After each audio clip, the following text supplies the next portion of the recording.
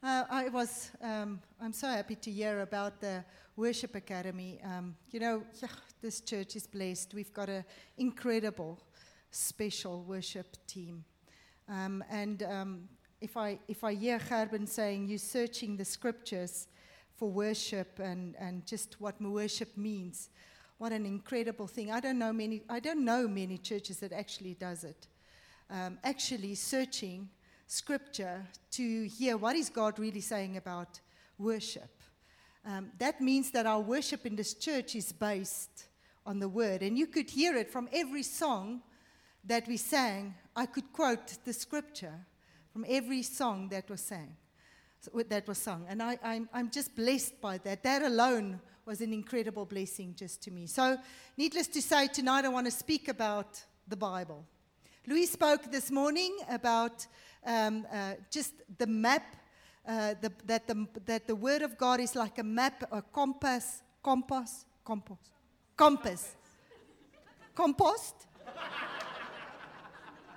Why not? You see, we approach the Bible like that. We make it say whatever we want. But if I have to say what my sermon is all about, it's about Psalm 119, verse 105. Your word is a lamp unto my feet and a light unto my path. This is actually a very interesting scripture because the Roman soldiers would have shoes, sandals, that would have a space for a candle. So that when they walk in the dark, that there's actually a light. And now I can't figure it out how they didn't just light up the whole place. But that's what they had, these lamps that was stuck to their shoes so that when they walk, they could see in front of them. And so when the psalmist says this, and again in the New Testament, that is what they're talking about. Your word is a lamp unto my feet. Because that's how they saw in ancient battles as well. So I love that scripture. So a while ago, I was speaking at a ladies' conference, and I was mentioning one of my favorite scriptures, which is the one about Daniel's friends in the fiery furnace. And I was just talking about the story, and I was just passionately sharing the story. And afterwards, one of my friends came to me, and she brought a friend. This is a young girl. She came to the ladies' morning. She grew up in a Christian home since birth, and she said to my friend, "Is that story in the Bible?" Now you would think that you would even hear it at Sunday school, but that kind of thing happens. I just realized that people just don't read their Bibles anymore. Am I right? Now, I'm very serious about this because you got to know that the church, the universal church, is in trouble at the moment. It is in trouble because it's believing all kinds of rubbish. It's doing all kinds of things. The church in South Africa, we have all kinds of theology that's going all over the place, making a lot of trouble, even on the news. And one of the things why it's happening is because people don't even read their Bibles anymore. We got to get back to the Word. Amen? Come on, I like feedback. Say that. I was in America a while ago in a Pentecostal kind of setting. Man, can I tell you how those people respond? If the preacher says anything good, they jump up. They right there, they jump up. I like this. Then I like this. And if he really says something good, they turn around. And if he's really good, they run to the stage and they high-five him. So come on.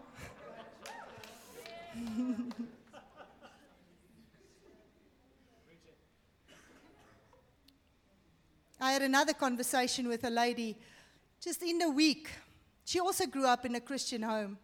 And she says she was part of the youth, she was part of the young adults, but nowhere did anybody teach her that she's not supposed to sleep around before marriage.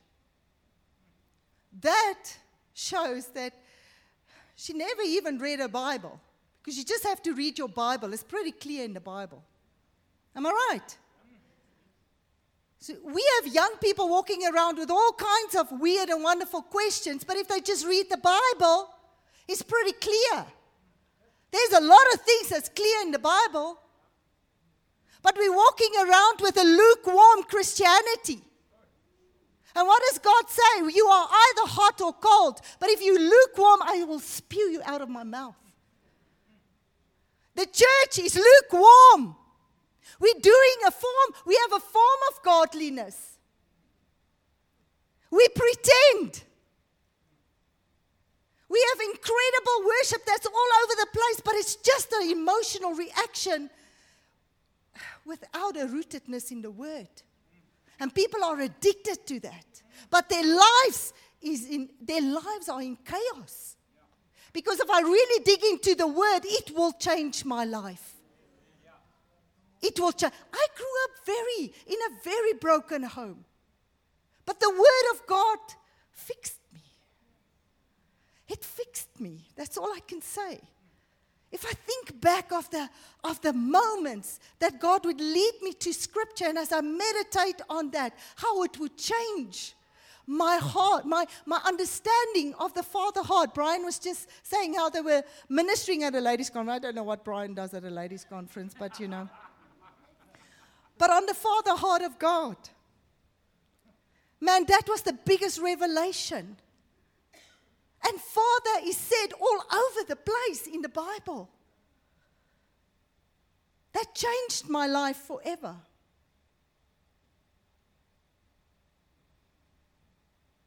The Bible is one of the primary ways that God speaks to you.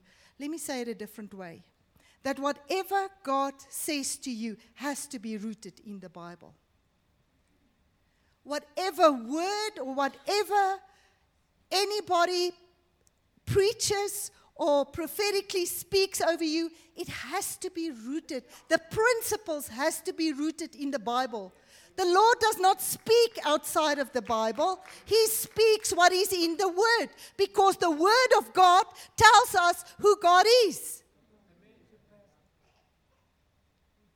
But why don't we come to the Word? You know, when we come to the Word of God, it's like a mirror. It convicts you, man.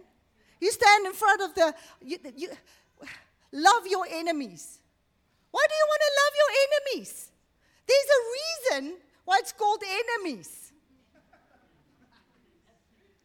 So if I read Romans 12 and I just had a tough time or confrontational time and it says love your enemies, man, You see, my emotions wants to go buy a shotgun and at least just shoot a few holes into that person. But the Bible says, love your enemies.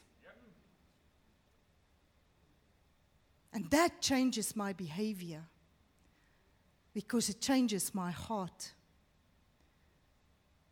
Now, the Bible tells us who God is, and it also tells us who we are. But we're walking around today with a world that is in such an identity crisis. And I'm not just talking about non-Christians. I'm talking about the church. I'm talking about Christians. You know, 90% of the time, the devil will either attack your who God is.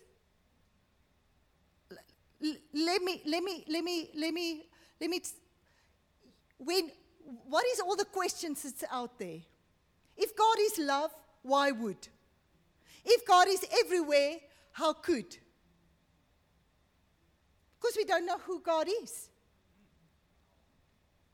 That's all the questions that's out there, all over the place. You can just research God on YouTube. You'll see all the apologetic kind of questions that's out there. And then about who we are. 90% of the time, either God or your issues will be rooted in identity. Since I came to this church, the prophetic words that the Lord especially spoke over the ladies had to do with, I'm restoring your identity. I was like, what is the Lord on about? And I realized that we are made in the image of Christ. And the devil hates that. He hates that.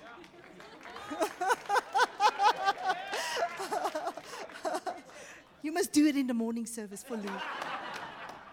You will laugh, I promise you.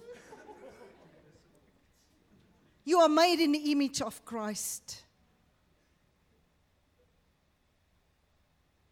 If you are building your identity on anything else. When I went through a complete, I grew up really in a broken home. I did LTS. I thought it was a leadership development school. That's how I came into LTS. And in my time, LTS was still a month. Morning, afternoon, evening. By the end of the first week, I was so undone. I was completely broken. Because I never even knew there was something like inner healing. And I bumped into the Father heart of God. And after that LTS, I was in a complete identity crisis. You know why? Because I built my whole life with so much walls around me. That my identity was found in my walls, in protecting myself. Mrs. Stuff, I was the personifier. And when God broke down those walls, I did not know who I was. And then I went to the scriptures. I'm made in the image of Christ. I'm fearfully, I'm wonderfully made. He has knitted me together in my mother's womb. I am the apple of his eye. And nothing, nobody ever could say in this world will ever change that. Because that's what the word says. I once went to a youth camp and we prayed right through the night for the youth. And I was irritated because the one person that was speaking to the youth on identity was saying, just look in the mirror. The lady at red hair, she said, look in the mirror and say, I'm pretty, I'm pretty, I'm pretty, I'm pretty. How long do you think that's going to last? Until you're not. Until you're not. What if something happens and you're not? You see, we cannot build our lives, our identity, or who God is on what society thinks about us. On positive confession, which is very popular. We cannot build our image on that. It's got to be rooted in the word. Why? Because that is when I become like Mount Zion, which cannot be shaken, but endures forever. I want to be unshakable. In the days that we live in, we need people, we need Christians to be unshakable. Amen.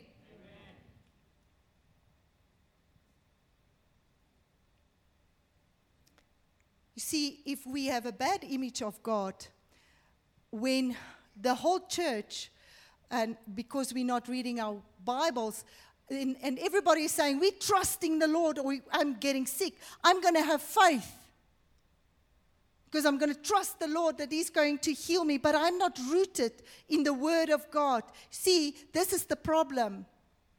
If I do not have faith, it is because I have a trust issue. And if I have a trust issue, because I have a wrong view of who God is. Think about it. If I have a faith issue, it's because I have a trust issue. Because faith is trusting. It's not just trusting, it is trusting in a person. It is trusting in the God who made everything, who is your Father. And if I get healed or not, that's not the important thing. It is that He will be with me. Doesn't matter what I go through. In the valley of the shadow of death, He will be with me. So if we have faith issues, it's because we have trust issues. If we have trust issues, it's because our view of God is distorted. And our view of God is distorted because we are not reading our Bibles.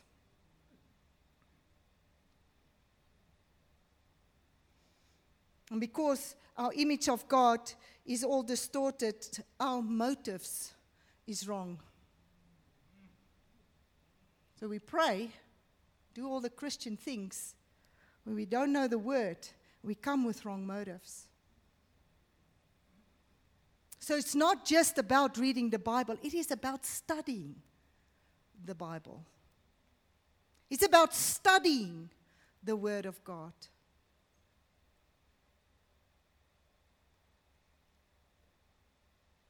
We look at the world through our subjective lenses. We look at the Word with subjective lenses.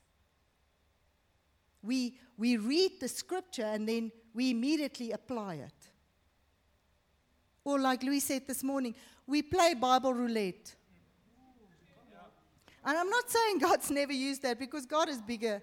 He's bigger than everything. So He sometimes uses it. But man, that is dangerous.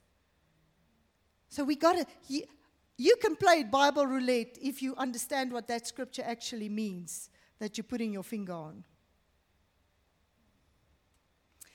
Bible is written in Greek, in ancient Greek. You cannot read a language without context. You got to understand the context it's written in, who it was written for, why was it written, before you apply it to your life.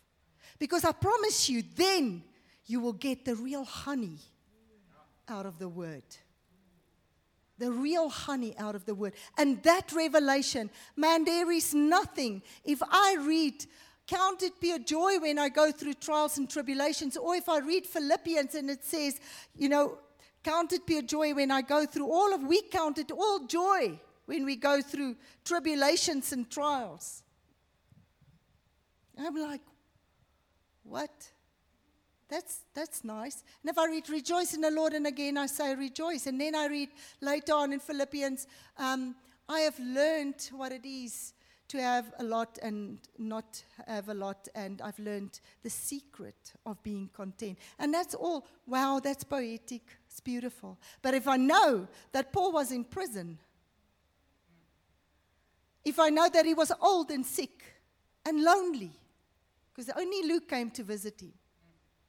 If I know that about Paul, that he's awaiting trial to be persecuted, then if he says, rejoice in the Lord, and again I say rejoice, it makes me hungry. Because I want to know, where does he get that attitude from?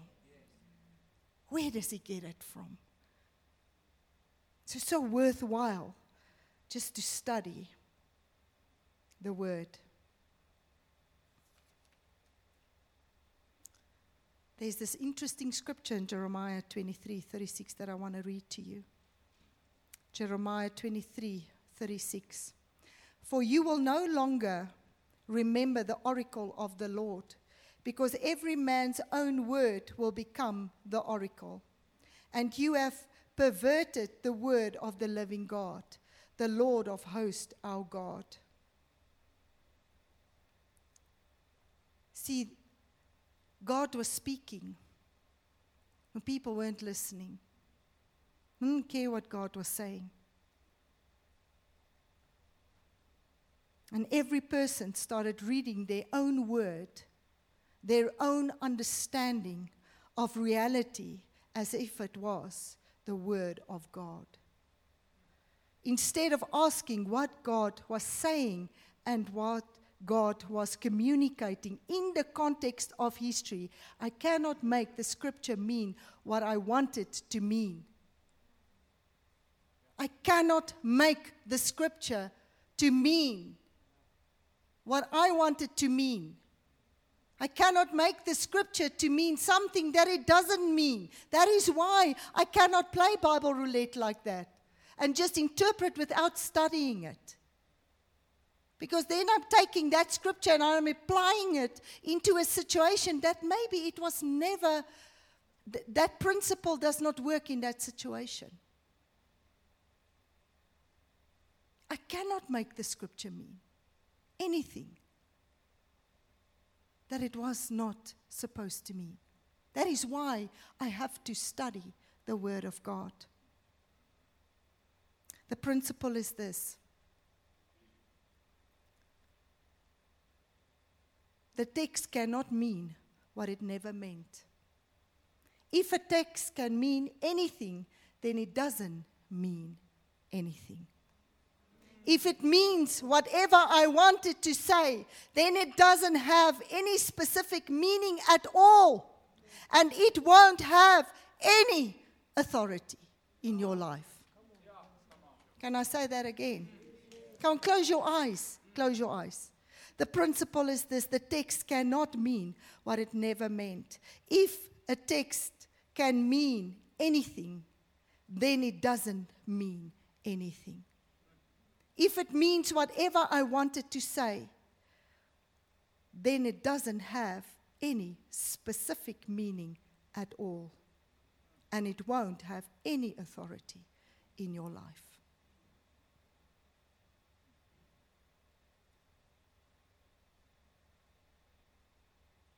So I work in community development as well, and in one of the rural areas I started a discovery group, and a discovery group is where you read the Bible and you ask 2 questions and you say, what does it mean, what are you learning from God and what are you learning about man?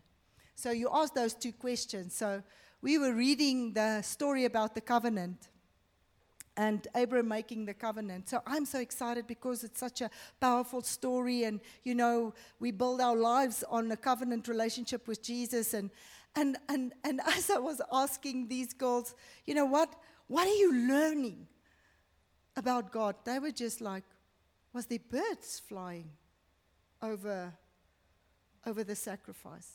I'm like, what? I said, there was birds flying over the sacrifice. And you know what? Because those birds flew over the sacrifice, when Sarah and Abraham had to lie about Sarah, she had to submit.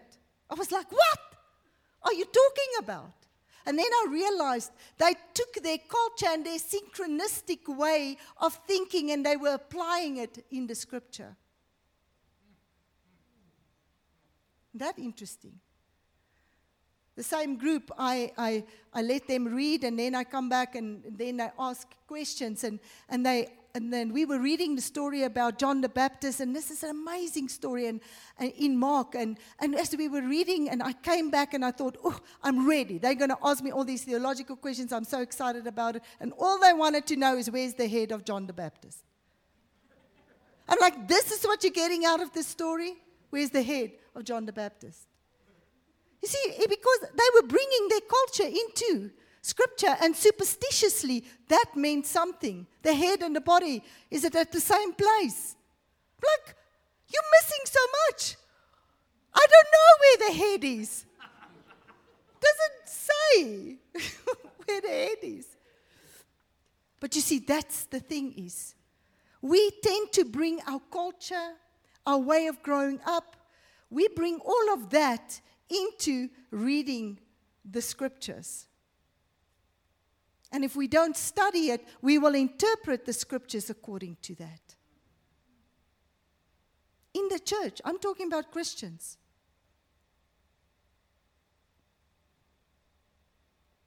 One lady came to the pastor and she said, the Lord said to me, I must divorce my husband. So the pastor said to her, where did you find this? She says, it's in the Bible. He says, show me. And then she opened up the Bible where it says, put off the old man.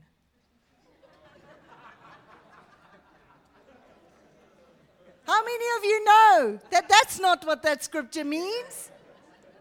But isn't it a good example? I will interpret the Bible subjectively according to my desires and my needs. Put off the old man.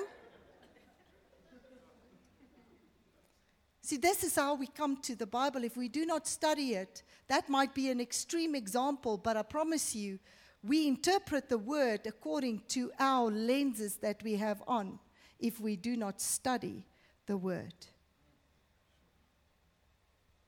You will read all kinds of things out of the Bible that it never meant. And if you do that, you got to realize the Bible cannot mean what it never meant. And if it means anything, it means nothing. Isn't that amazing to think about that? If we come with our subjective understanding to the word, we will have wrong motives. We will either use the word as a power tool. God said. Now, God gave me the scripture and He said, and I remove all responsibility from that. But if I studied that word, I can really say this is the principle that we're taking out of this word, and I think this is what God is saying to you. I come humbly to the word, and I don't make it say something for you. How dangerous is that it would never meant. So I want to use it as a power tool. Or I use it as a prop. Must confirm something. I have a desire. I have an understanding. I want to buy that car. I never want to buy a car. I want to buy shoes. There we go. I want to buy those shoes. But I should actually use that money for something else. Oh, that's so real. But, now God said, I see this is red shoes and I see the blood of Jesus. Makes me think of red. Jesus died. Blood of Jesus, I can buy red shoes. That's how ridiculous we get. You see, the church is full of subjective understanding of the Word of God. That is why we have this incredible prosperity teachings that's all over the place. That is completely, let me not name people, but you can just go to YouTube right here in South Africa, or some of there in Centurion, and you'll just see how. I listen to this guy, but I don't, because it upsets me so much, and I'm preaching to Louis the whole day, and then he says to me, "Listen, I do read my Bible because I'm so upset with this guy because he reads, and then he says." This is what it means. And he reads, and then this is what it means. And it's rubbish. It's rubbish. Never means that. Never meant that at all. But you see, God said, and I wanted to mean something. I wanted to confirm it's a prop. It's a prop to me. Because I want to communicate something. I want to communicate you should give more. That's fantastic prosperity teaching. You should give more. So I use all the scriptures, even if it's completely out of context, I will use those scriptures so that you should give more. And I manipulate the people, the sheep. I manipulate them that way. Man, there is a scripture that says the leaders will be judged more. But we've lost our fear of God because we don't read the Bible. Let me read to you the parable of the sower quickly. A farmer went out to sow his seeds. As he was scattering the seed, some fell along the path, and the birds came and ate it up. Some fell on rocky places where it did not have much soil. It sprang up quickly because the soil was shallow. But when the sun came up, the plants were scorched, and they withered because they had no root. Other seed fell among the thorns, which grew up and choked the plants, so that they did not bear grain. Still other seed fell on good soil. It came up, grew, and produced a crop. Some multiply 30, some 60, some 100 times. Whoever has an ear, hear. Let them hear. See, the parable of the sower talks about the condition of your heart. There's nothing wrong with the seed. There's nothing wrong. I don't have my Bible. This is my Bible. There's nothing wrong with the Word of God. There's nothing wrong with the seed. But there's a lot wrong with the condition of our hearts. Some of our hearts is shallow because we are not rooted in the Word. So the seed, we hear a wonderful sermon and it makes me feel good for 2 or 3 days and then it's lost. Because it's shallow. My heart is shallow. Sometimes I sit in church and I hear a wonderful sermon and I'm all excited. It's not that I don't want to hear the Word of God. I hear the Word of God. But you see, I live a double life with 1 foot in the world and 1 foot in the Word because, I'm not reading my Bible, so I'm not studying so that it can transform my life, so that I do not mess around with the world and wonder and try and comfort my flesh. No. Then the weed comes and I expose myself to weed and I think I will stand. I do not want to study my word and I think I can navigate myself through life. That's arrogance and pride. But yet, some of the seeds fell on good ground. And there was a multiplication of the harvest of that word in their lives. See, if you want a multiplication, 30, 60, 90, 100, you got to make sure that you come to the word with a humble heart. You say, Lord, I don't know, let me take off my lenses.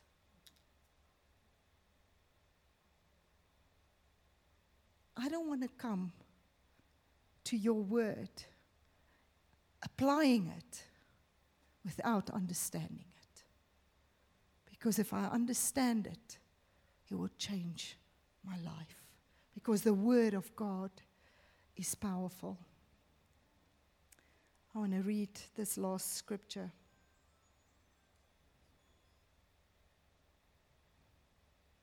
Sorry, I have a new phone.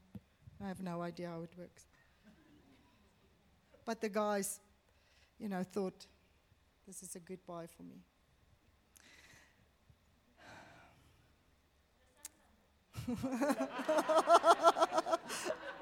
It's an iPhone. I don't know what the I is all about. All that iPhone has is speed. It's all.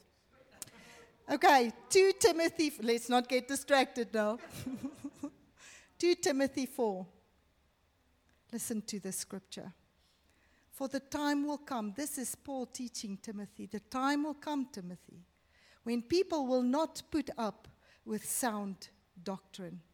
Instead, to suit their own desires, they will gather around them a great number of teachers to say what their itching ears wants to hear. They will turn their ears away from the truth and turn aside to myth. That's the Bible. See, if we are not rooted in the Word of God, the winds are going to come. And if you're not rooted, it will blow you all over the place. It is no wonder our young people are the loneliest generation who has ever lived. Harvard study. Ever lived. They are lonelier than all people in an old age home.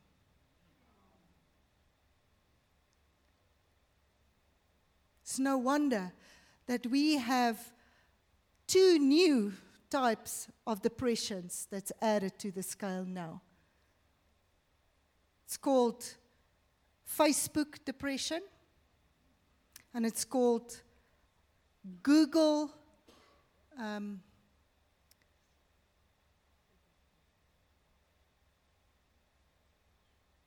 going to get it now. It's like Alzheimer's. Is it amnesia?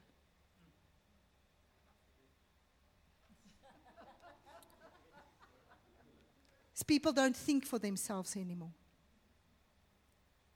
They can't think. They say that people can't think anymore. They can't reason anymore. They can just read because the information is coming so quickly. Isn't that incredible? So now we're saying to people, come and dig into the Word of God. But you see, they'll rather just jump around. Go watch all those YouTube videos. All those latest and greatest sermons. You cannot live off somebody else's revelation. You cannot.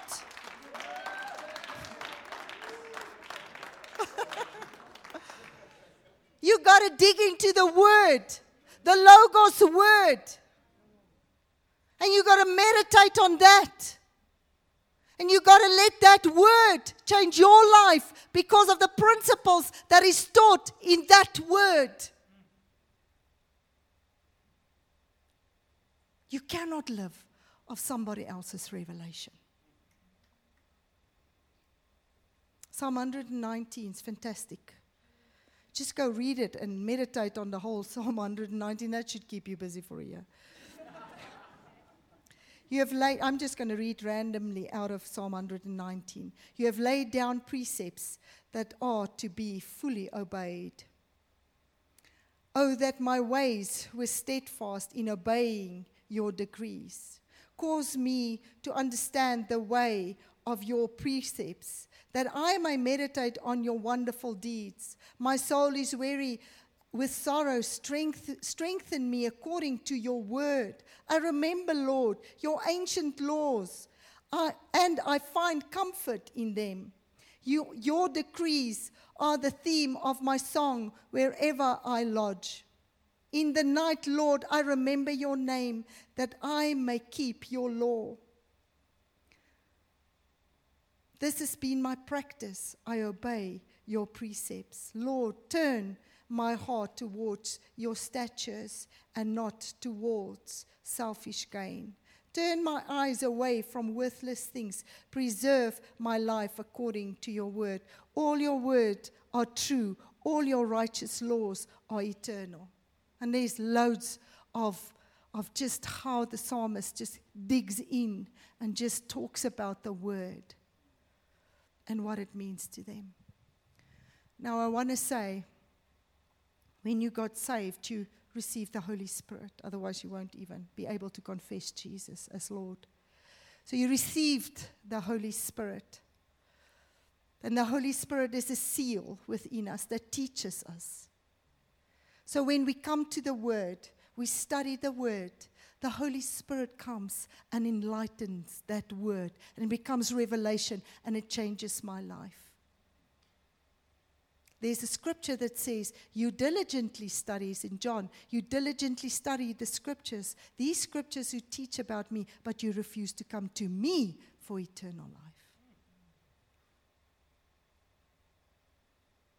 So the scripture, the Holy Spirit comes and it leads. The scripture teaches me about the Father, teaches me about the covenant, teaches me about Jesus and who he is, what he's done for me, who I am in him. Teaches me about relationship with Christ. It's not a dead word. It is a word that has life. And the Holy Spirit will come and enlighten that word for you as you study it.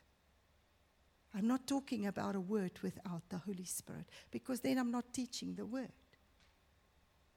It's what the word says. that we might be a people of a sound doctrine. Because why is it so important to know the word? And this is my last point. And I promised Louis I actually won't go here, because I love beautiful words. And I've learned this beautiful word of late, and whenever I have an opportunity, I talk about it. So sorry if you hear it for the 10th time. But there's this word when Paul talks about a sound doctrine. It's called dialogical. It's a fantastic word. Dialogical means that it both implies and depends on one another. That's what the word means. It is used in the context of Titus. I studied when we studied Titus for the Ladies' Day. In the context of Titus, where the people were living with a half gospel. They were learning about one half of the gospel and not about the other half of the gospel. So they were walking around with a half theology all over the place. And what Paul was saying to Titus, he says, teach them a complete gospel. In other words, that whatever your theology is, that it will imply and depend on what your deeds would be. And whatever your deeds is, that it will imply and depend on what your theology is. You see, so when I approach the Bible and I study the Word, it changes my theology, or it teaches. Theology is the study of God. So it teaches me about God. And that inevitably has an action. So when I study about God, when I learn, I also do. So when you approach the Bible, you study the Word. You realize, and you come prayerfully, humbly to the Word. Okay, I have to stop now. My voice is going. You come humbly and prayerfully to the Word, with an understanding that the Holy Spirit will teach you, with an understanding that whatever you learn is not so that you can become a fat Christian, because then you're not learning the real Word. But it is that you would actually action.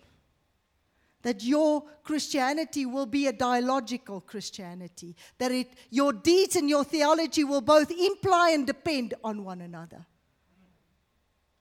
Isn't that fantastic? Just to think about that. I cannot believe what I do not act. I cannot act what I do not believe. Let's close our eyes.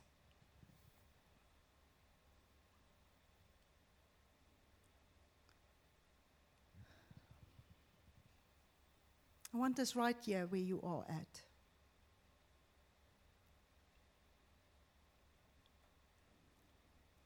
I want you to freshly say, just out of a humble heart, say, Lord, teach me your word.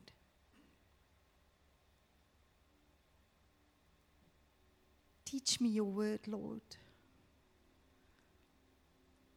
I repent, Lord, for coming to your word with my subjective understanding.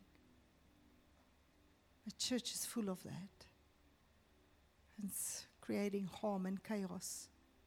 I want to come to you, Lord, with a humble heart. Teach me your word. Holy Spirit, come. Come, Holy Spirit. Come, Holy Spirit, right now. Give us a hunger and a thirst for your word. Let your word become like a whirlwind inside of us, that we will desire to study your word, that we will put our laziness aside, because we can't get the quick information. Come, Holy Spirit, stir our hearts. Reveal to us who you are, Lord, what you've done for us, Jesus. Reveal to us your will, our purpose, all written in your word.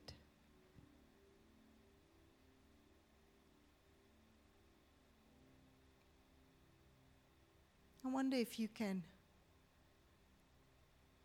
if I can be this bold and just say, right there, nobody is really going to ask you this, but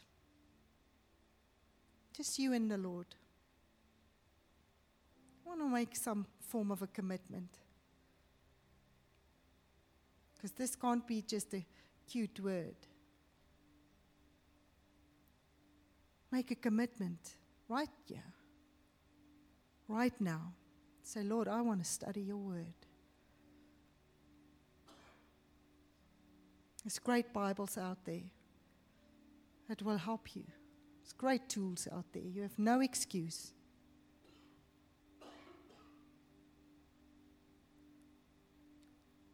Lord, stir our hearts. Let us never be the same again.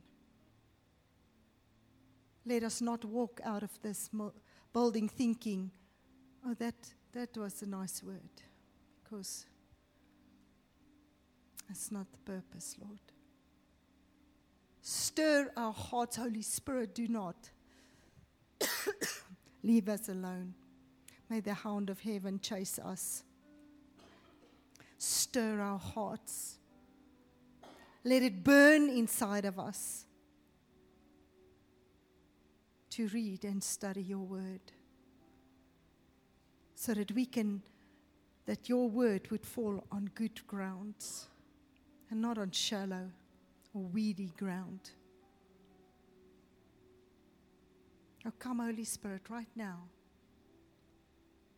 Revive our hearts.